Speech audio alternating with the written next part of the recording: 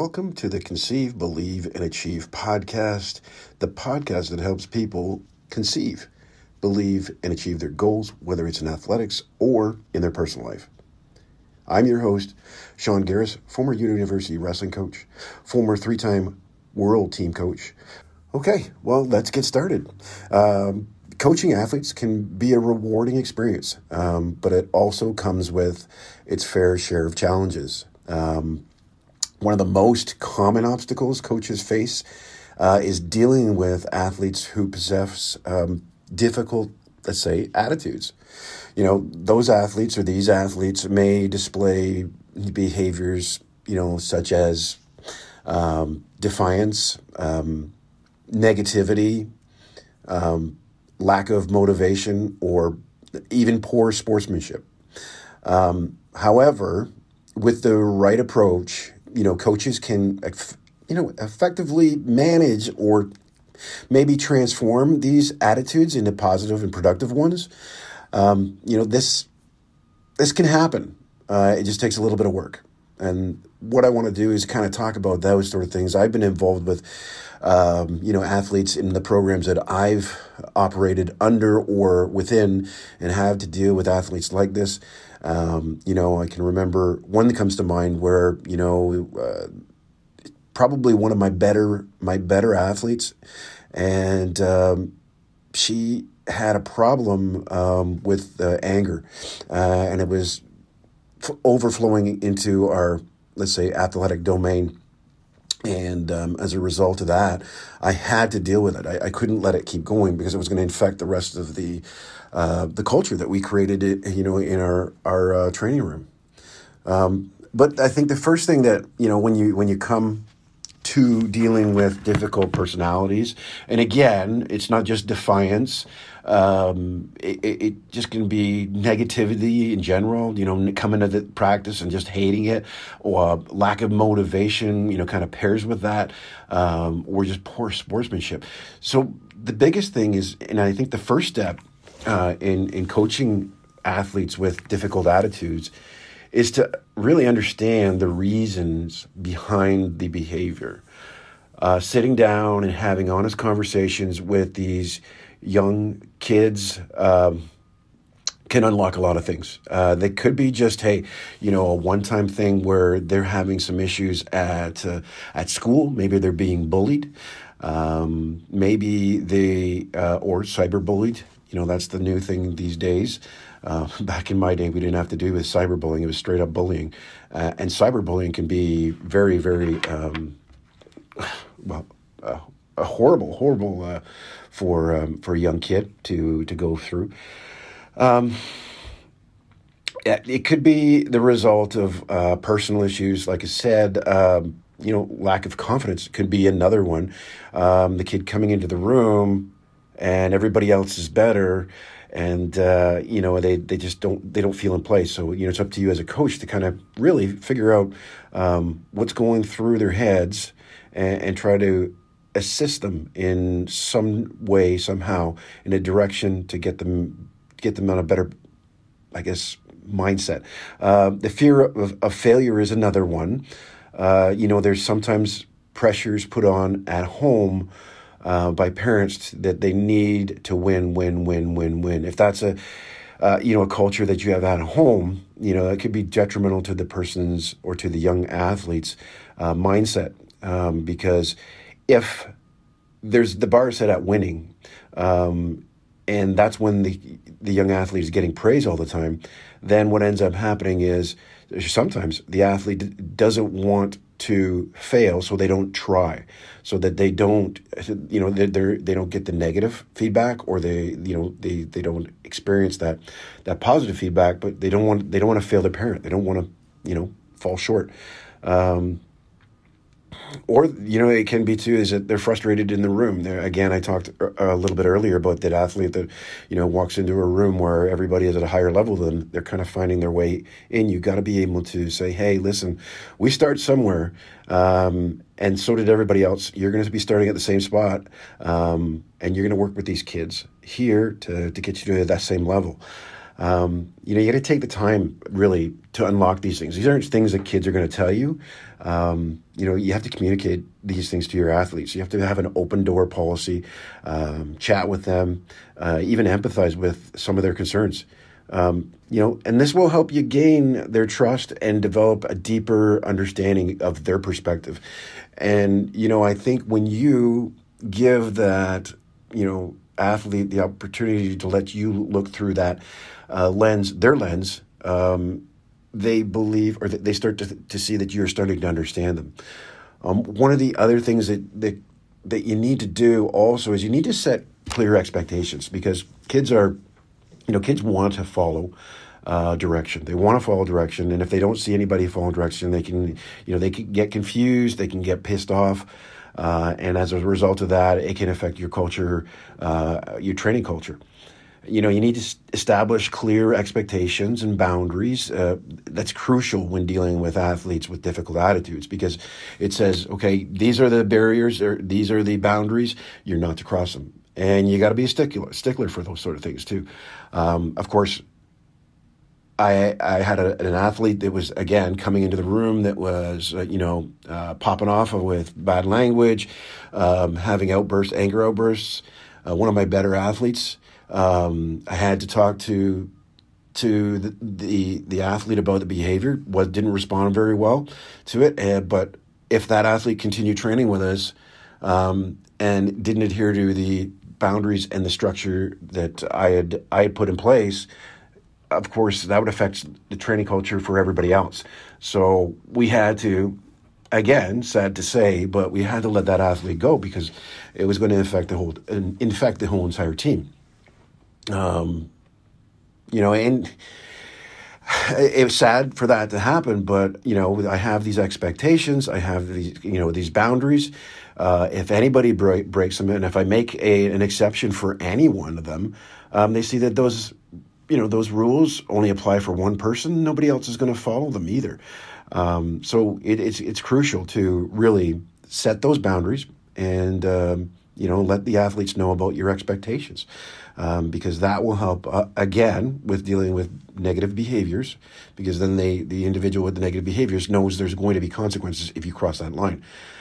Another way to kind of, quell that negative attitude of your athlete, even going farther in building positive relationships, developing a positive, coach athlete relationship. It's essential for, transforming that difficult athlete. Their attitude, just, asking them about their day, having a genuine interest in the individual, not just, having the door open, start training right away, bang, and go from there, because then it becomes an unfeeling environment. You have to be able to give your athlete a reason to train, and not just because you want them to get better, but because of the environment they're in. When you have a safe environment, or a positive environment to train in, your athletes are going to be more successful, and you'll see those difficult attitudes really dissipate. You got to show genuine interest, though. That's the big thing in the kids' well-being. On or off the field, in the practice room, wherever it may be. You can offer support and encouragement. It can be any type of support, outside support. One of the things I remember doing at York University is, if there was a move that one of the kids was working on, I'd often go to YouTube and I would send them extra training points from YouTube for them. That something so small, but it shows that you're invested in the individual. Being constructive with your feedback too. Nobody likes feedback, especially negative feedback. You've got to be constructive with it. You've got to present it in a way that, hey, you know what? This is going to improve me. Hey, yelling at a kid and saying, you're doing that wrong. Of course, you've seen, they just kind of ball up and they, get defensive right away. It's the same thing with adults, or older athletes. When you criticize them, they shut down. It's part of the fight or flight reflex. When an individual feels threatened, what happens? Fight or flight. right? So when you're giving negative criticism, automatically an individual feels that they're being threatened, so they start to shut down and they start to go into survival mode. So they're not really listening. So you've got to have this way of becoming more constructive with your feedback, offering them, hey, that's great. You're doing everything good. I like what I see there. There's just one little thing I want to fix, and it'll make you better. Maybe that's the way to approach it sometimes. That's the way that I do, and I find it's worked well for me. The other way, where if you're yelling at a kid, telling them wrong, I've seen other coaches do that. I've seen actually, and even heard of, swim coaches, and I'll use this example, a swim coach that I know belittled one of their athletes about how their diving was going on in front of the entire group. I'm not sure that's the most productive way to coach an individual. I will tell you that, if I was in that room, at that pool, the way I would have approached it is, hey, is that you're doing A, B, C, D, right? Let's go and let's look at this little portion here, because this is where it's going to make you a lot better if you try there. I think that's where we need to focus. And it's unfortunate that there are coaches out there that do act that way, because, again, it can be very detrimental. The way a coach handles a relationship can really cause the individual either to, their potential can become greater when they're encouraged, but when you're belittling them, of course, they're going to shut down. Even their performance may shut down. The other thing too is you got to remember this, and I try to. You can't go in the old days of one size fits all. It doesn't exist anymore. You've got so many personalities in a room. You've got to individualize your coaching approach. You got to recognize each athlete is unique and may require a different coaching approach, especially individuals with difficult attitudes, right? Positive attitudes, they tend to be a little bit easier to coach. But again, you've got an approach for that athlete, but you have another approach for another athlete. Some athletes need, to respond well to direct and assertive coaching. Some of them do, while others may need that more nurturing approach and patient approach. You got to tailor your coaching style to suit the individual's needs. That's just that'll ensure that they feel understood and supported as well.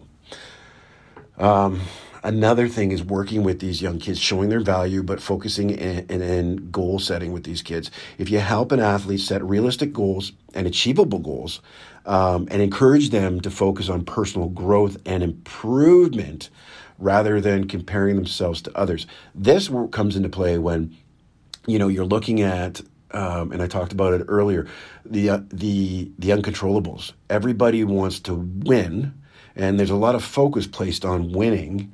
And as a result of that, what ends up happening is we forget about the effort and the attitude. The effort and attitude, when you encourage effort and attitude in an individual, the winning will come eventually, because the effort and attitude are controllables. You can control your effort and your attitude when you're performing in the wrestling room or on the football field, wherever you are. You control those as an athlete. So if you're encouraging him as a coach, great attitude, great effort, love it, attitude and effort, right? If you encourage that, it's going to be, it's going to get better and better, and that's your main focus. But if you're focusing on the uncontrollables, like the wins and the losses, what's going to end up happening is they're going to be afraid to perform, afraid to disappoint you. I talked about that earlier.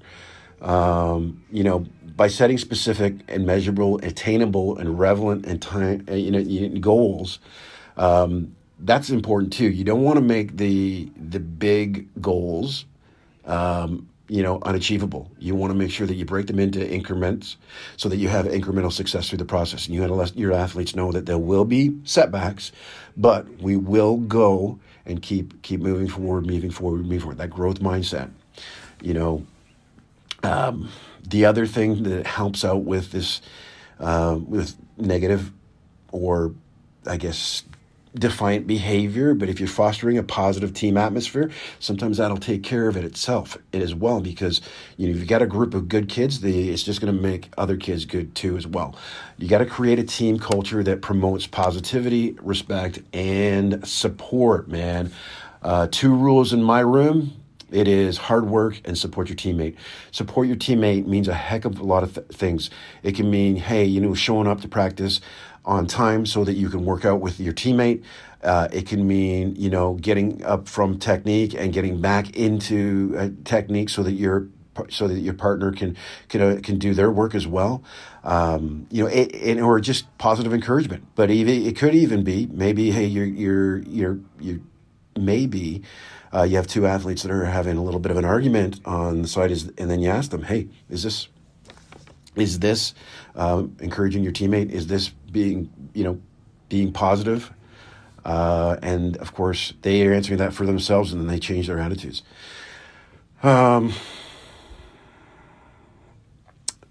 to think. There's other things too that, in mental skills, you can consider incorporating some mental skill training into the coaching program as well. Teaching athletes such as visualization, positive self-talk. Hey, you know what? I'm good. I've had athletes, in my room that were being bullied at school as they're wrestlers, and of course the schoolmates were saying, "Well, you wear that skimpy little outfit to wrestle," and of course that made the young kid upset. But to talk to them differently about that, and what I said is, wrestling is the toughest sport in the world. There's no sport tougher than it. You look at the UFC. The UFC, displays just how tough it is. The guys that are actually on the top of the ladder in the UFC are wrestlers. That was one way that I positively talked to this kid about, hey, listen, you may have this at home, or sorry, not at home, but it was at the school. One person may be saying that, but the whole world is being shown that wrestling is the toughest sport in the world. That was able to actually boost that kid's ego and let him kind of get through that teasing process. Thank goodness.